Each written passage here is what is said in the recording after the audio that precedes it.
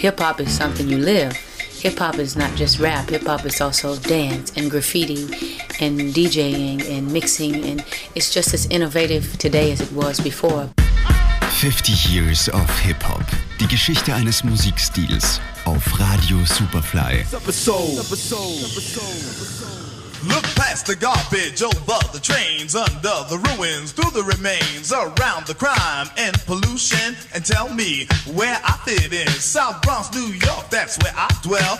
Diese Woche bei uns Themenschwerpunkt Hip-Hop, und heute wollen wir uns anschauen, wie das Genre, das sich aus dem Underground entwickelt hat, so langsam in die Filmwelt eingeflossen ist und damit wiederum die Entwicklung des Sounds beeinflusst hat. To a lot of people it's a living hell, full of frustration and poverty. But wait, that's not how it looks to me, it's a challenge. Schon im Laufe der 70er Jahre gibt es einige filmische Experimente, in denen Hip-Hop vorkommt, aber erst 1982 entsteht der erste Spielfilm, der so richtig Sogwirkung entfaltet. In Wild Style von Charlie Ahearn spielen auch zahlreiche Größen der damaligen Szene mit. Von Fab5 Freddy über die Rocksteady Crew bis zu Grandmaster Flash. Die etwas lose dahin meandernde Story erzählt von dem Graffiti-Artist Zoro und seinen Begegnungen in seiner Hood.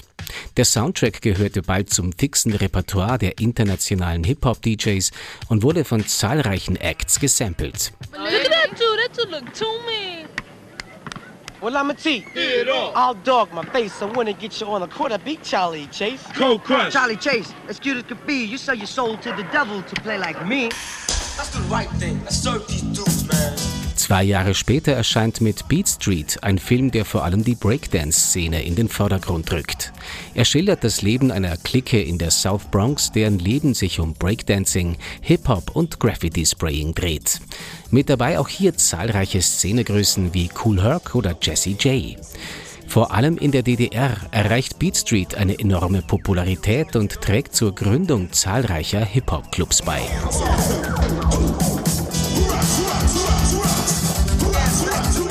Mit viel Witz inszeniert Michael Schulz 1985 den Film Crush Groove. Die Story ist angelehnt an die Geschichte des Hip-Hop-Labels Def Jam Recordings. Im Film wird es zum fiktiven Crush Groove-Label, das von Protagonist Russell Walker geführt wird. Einer seiner Hauptacts ist kein geringerer als Run DMC, der gerade einen Hit gelandet hat. Doch Russell braucht Geld, um die Nummer auf Vinyl zu pressen, und wendet sich dafür an einen Kleinkriminellen. Mit dabei hier unter anderem LL Cool J und die Beastie Boys.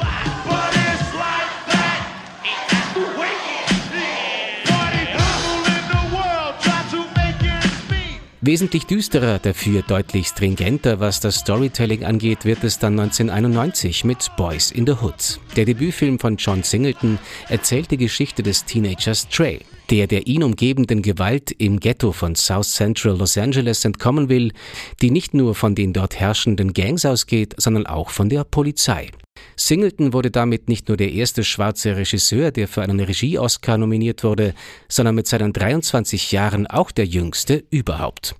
Für die Schauspieler Cuba Gooding Jr., Lawrence Fishburne und Angela Bassett war der Film ein Karrierebooster. Und auch der bis dahin als Rapper bekannte Ice Cube konnte sich mit seiner Rolle ein mehr als solides zweites Standbein als Schauspieler bauen.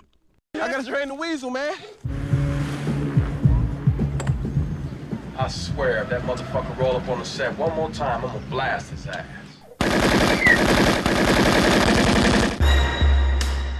Watch me shoot this one. Apropos Ice Cube, sein Sohn O'Shea Jackson Jr. spielt den Herrn Papa im 2015 erschienenen Biopic Straight Outta Compton über die Hip-Hop-Crew NWA, deren Teil Ice Cube zu Beginn seiner Karriere war. Die Geschichte der 1986 gegründeten Formation ist turbulent. Das Drehbuch schafft es aber, eine klare Linie zu behalten und wird dafür mit einer Oscar-Nominierung belohnt. Straight Outta Compton wird das bis zu diesem Zeitpunkt erfolgreichste Music-Biopic der Geschichte. Yanking is when you jack somebody, man. It's not a big deal to sound better. Yo, man, it's too much cursing for radio play. I mean, besides, who gives a about Compton anyway, right? Hey, hold the up. Hey, hold up, man. Hey, I got something to say about Compton. You are now about to witness the strength of street knowledge. Aus den experimentellen Anfängen der Hip-Hop-Musik im Film ist also im Laufe der Zeit hollywood-taugliches, handwerklich hervorragendes Mainstream-Kino geworden. So mancher Underground-Purist mag das betrauern, dass die kantigen Charaktere der Hip-Hop-Szene großes dramatisches Potenzial haben, darf aber nicht verwundern. Johannes Raumberg, Radio Superfly. 50 Years of Hip-Hop. Die Geschichte eines Musikstils. Im August auf Radio Superfly.